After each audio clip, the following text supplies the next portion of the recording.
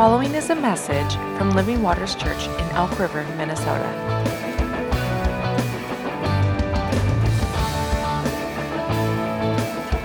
For more information, visit livingwatersmn.org.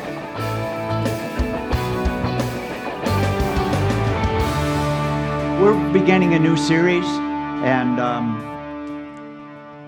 it's important that we understand. We're talking about what we believe. I heard this quote recently, and I grabbed it, and I don't know who to attribute it to. I'll just tell you it did not originate with me. But it really is this.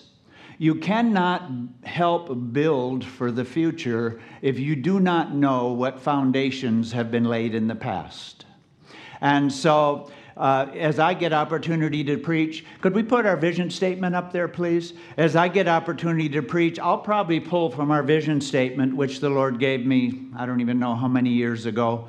And I'll probably pull on the years that I had the privilege of laying foundation here, and am still laying foundation, by the way. So I'll probably pull on that.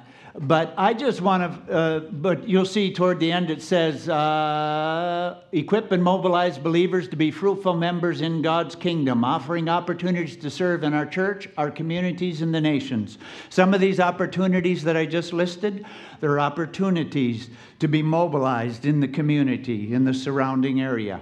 And I know many of you serve in other areas as well. But I want to focus this morning on the first few words. We purpose to be a Christ-centered community of people. We are a charismatic church. Remember, we're preaching under the umbrella this morning of We Believe.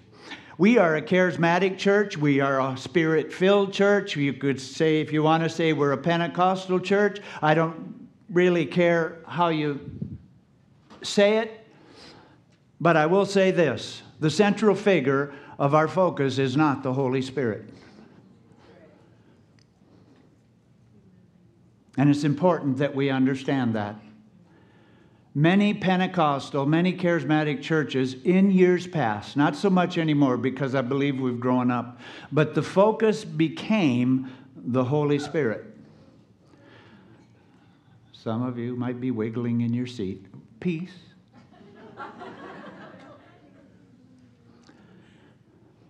Don't misunderstand me. The Holy Spirit is very important.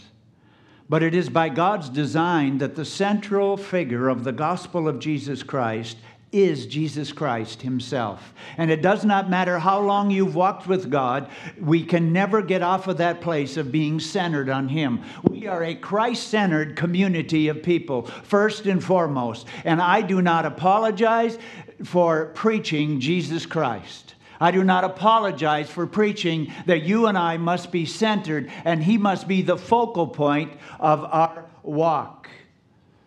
Because he must. It's so scriptural.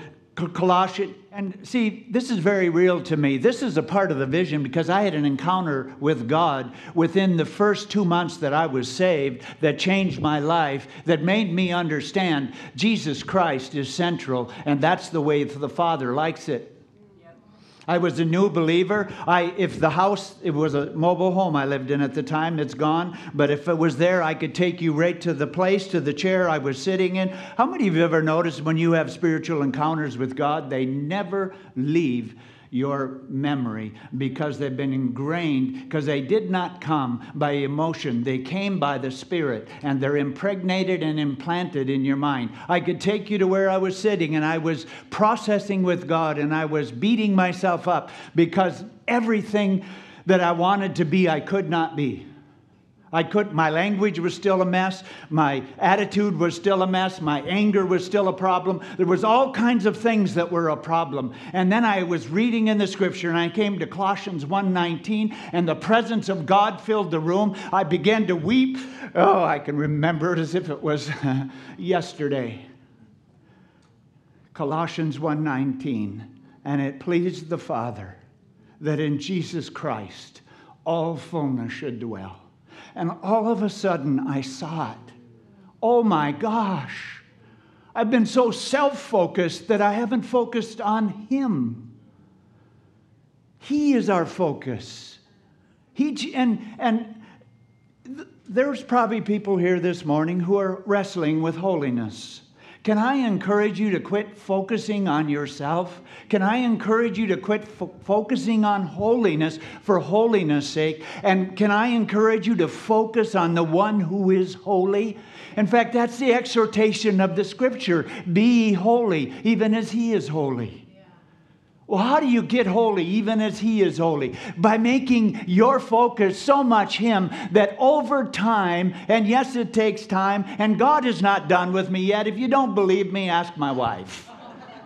But over time, with a focus on the centrality of Jesus Christ, His holiness over time becomes more and more my holiness. And some of those things that I wrestled with, they just fell off. And I don't even know how or when or where, but I've changed. You've heard me say for years, if you're the same person this year that you were last year, you're not growing. And the reason I can say that is because of focus on the centrality of my Savior. See, I wasn't just saved 40 plus years ago. I'm still being saved. And I will be saved in the future. I'm in constant need of my Savior. And I'm in constant need of focusing on Him. Scripture talked about Him all the way through. In the Old Testament and the New. In the Old Testament, Christ was concealed. In the New Testament, He is revealed. In the Old Testament, Christ was contained. In the New Testament, He's explained.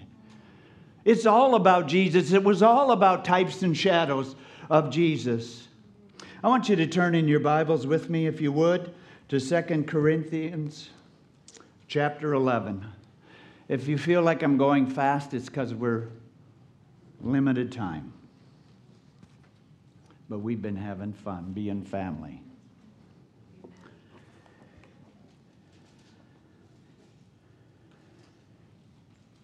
The Apostle Paul writing 2 Corinthians chapter 11, the first 4 verses. Oh, that you would bear with me a little folly, and indeed you do bear with me. For I am jealous for you with a godly jealousy. For I have betrothed you to one husband, that I may present you as a chaste virgin to Christ. But I fear lest somehow, as the serpent deceived Eve by his craftiness, so your minds may be corrupted from the simplicity that is in Christ. For if he who comes preaches another Jesus, whom we have not preached, or if you receive a different spirit, which you have not received, or a different gospel, which you have not accepted, you may well put up with it. The concern of the Apostle Paul as he writes is, by the way, he's writing this from prison. The concern of the Apostle Paul as he writes this is that they might be swayed away from the simplicity that is in Jesus Christ. And he uses the analogy of the serpent deceiving Eve. Do you know that the whole argument... How'd that get up there? The whole argument that the serpent used for Eve was knowledge and wisdom. You'll be like God and know good from evil. When Eve saw that the fruit of the forbidden tree was good and that it would give her wisdom, she ate and gave to her husband to eat. We need to be careful in this day. We're living in a day maybe more true now than when Paul wrote it in Romans chapter 1, verse 22. We're living in a day when people are professing to be wise and are becoming fools, in case you haven't noticed. We're living in days of tremendous enlightenment.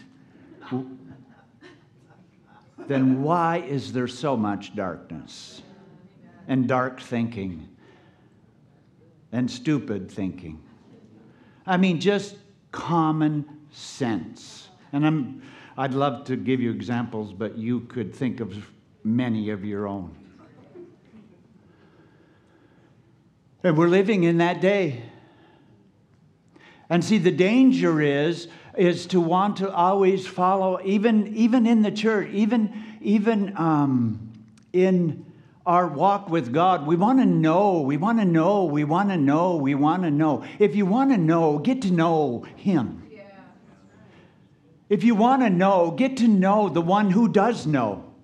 And He'll tell you, but He might make you wait a while so that you'll spend time getting to know Him before He can release to you His secrets. And there's such a desire, as there was in the day of Adam and Eve, there is such a desire in us to eat from the tree of the knowledge of good and evil. I want to know, I want to know, I want to know all these things. What is it? What does it mean? What does it mean? What does it mean? I'll tell you what it means. It means Jesus. Sooner or later, it's going to bring you back to Jesus. What came first? The chicken or the egg? Well, the scripture says Jesus did. He was before all creation. Well, I'm glad we got that settled.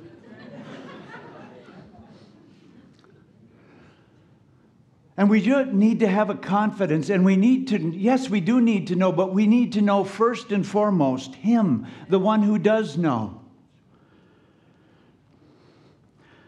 Verse 3 goes on to say, your mind's corrupted from the simplicity. Do you remember when Jesus taught the parable of the seed and the sower? He made it very clear that the Word of God is the seed, but it's not sown into the mind. It's sown into the heart. Even here this morning, I'm not speaking to your head. I want to speak to your heart.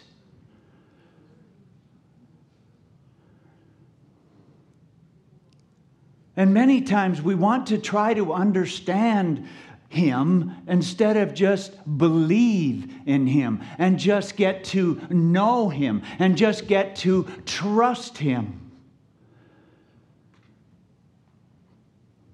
If I could take just a little bit of liberty with the scripture, what I believe the Apostle Paul was really saying when he takes the readers all the way back to the garden is he's saying, I'm concerned that you're going to eat from the tree of the knowledge of good and evil instead of the tree of life, which is Christ. It's really what he was saying, because he's confronting, there's some new apostles that have come on the scene with a different gospel, and he goes on a little later and says, I'm sorry that I'm not an orator like they are. He says, I come to you with the simplicity of the gospel. And we need to be careful in our day. It's not about great sounding words. It's not about swelling things. It's not about smoke and mirrors. And it's not about flashing light. And it's not about laser shows. And it's about the simplicity of the person of Jesus Christ. And it always will be.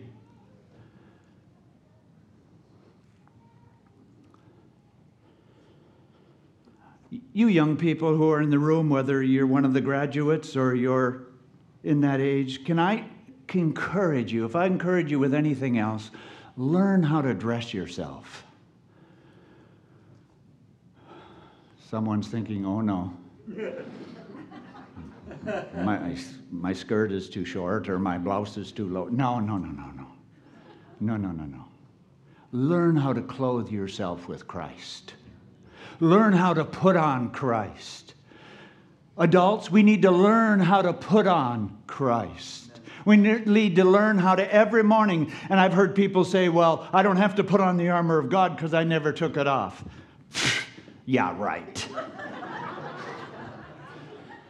In case you don't know, it fell off while you were sleeping. Now, I'm being a little silly because we were getting too intense. Well, I was. No, but we need to clothe ourselves. We need to be deliberate in putting on Christ. And how do we do that but to focus on Him? Renee, last week when she launched us into this series, said every time we preach about what we believe, we should then answer the question, how then shall we live? And I'll answer that in a minute. Actually, I won't answer it. The Apostle Paul will.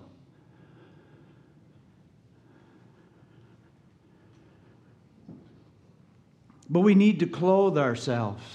Last week, Renee talked about the unity, and even here this morning, we're talking about unifying with other churches in the city to do events. The unifying factor in our involvement with other churches is Jesus Christ. That's right. And it is so simple. Colleen and I have the privilege of preaching and doing a service at the building that we live in. We have 20 to 25 people that come pretty regularly. And there are people there from all kinds of different churches. And I have purposed, and I've told them, and I remind them every year, we had a break, of course, because we were gone, but also because of COVID. But I remind them, these services are going to be about one thing and one thing only. They're going to be about Jesus in one way or another. Why? Because I know that will not divide us.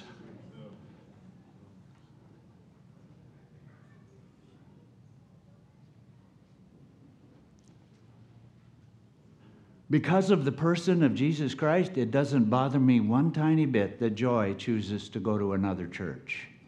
Do you know that while I was senior pastor here, my son John attended another youth group instead of ours? Oh my God. And do you know that I encouraged him to? Why? Because Jesus was there as well as here. He went to that youth group because all his friends were there. And the kids that he jammed with in worship, in their music and all of that. That's all.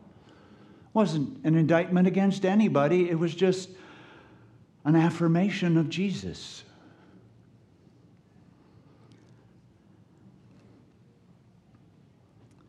Christ is our unity. I want you to turn.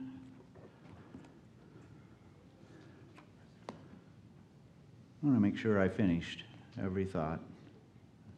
I want you to turn in your Bibles to Philippians, the Apostle Paul writing.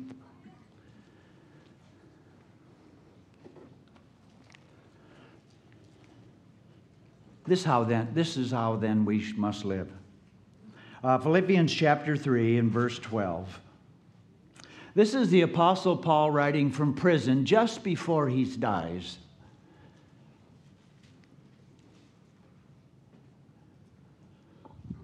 He's lived a seasoned life. He is a seasoned, mature man of God. And this is what he says. This is how we must live. This is why Jesus Christ is central. Not that I have already attained or am already perfected, but I press on that I may lay hold of that for which Jesus Christ has also laid hold of me. Brethren, I do not count myself to have apprehended, but one thing I do, forgetting those things which are behind, and reaching forward to those things which are ahead, I press toward the goal of the prize of the upward call of God in Christ Jesus. Therefore, let us, as many as are mature, everyone say mature. This message I'm preaching this morning, whether you understand it or not, is a very mature message. It is a sign of maturity to come to the place to where you quit chasing everything and chase Jesus. Now, that doesn't mean we're not involved in other things. It doesn't mean we don't have a doctrinal load and all of that. But the reality is, at the center of it all is Jesus. Therefore, let as many as are mature have this mind. If anything you think otherwise, God will reveal even this to you. Nevertheless, to the degree that we have already attained, let us walk by that same rule. Let us be of the same mind. Do you know what he's saying? He's saying, listen, in your pursuit of Jesus, don't neglect to live in the understanding and revelation that you already have.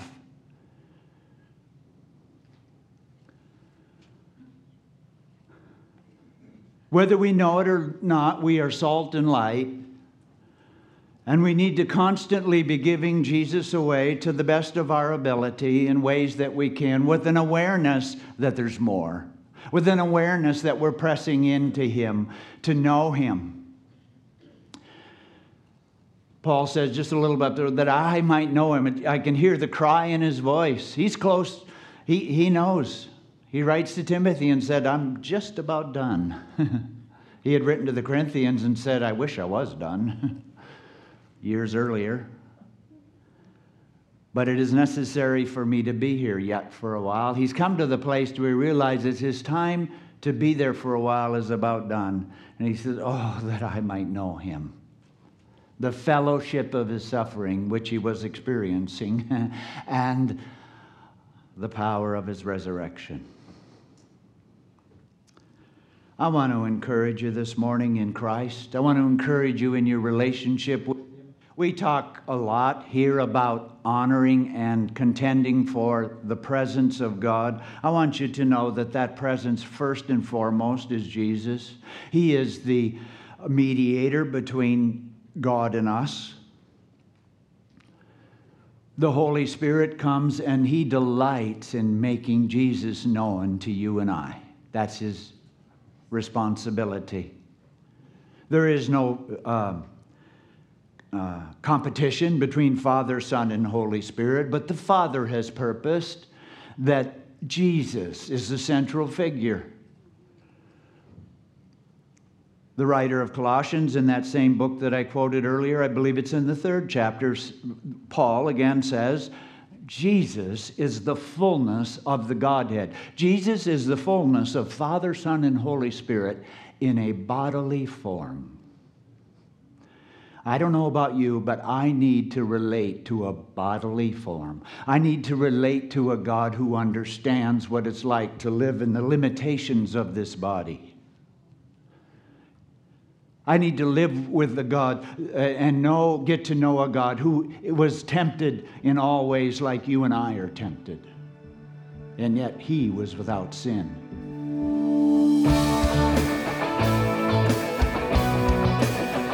Thank you for listening to this week's message. To learn more about us, please visit livingwatersmn.org.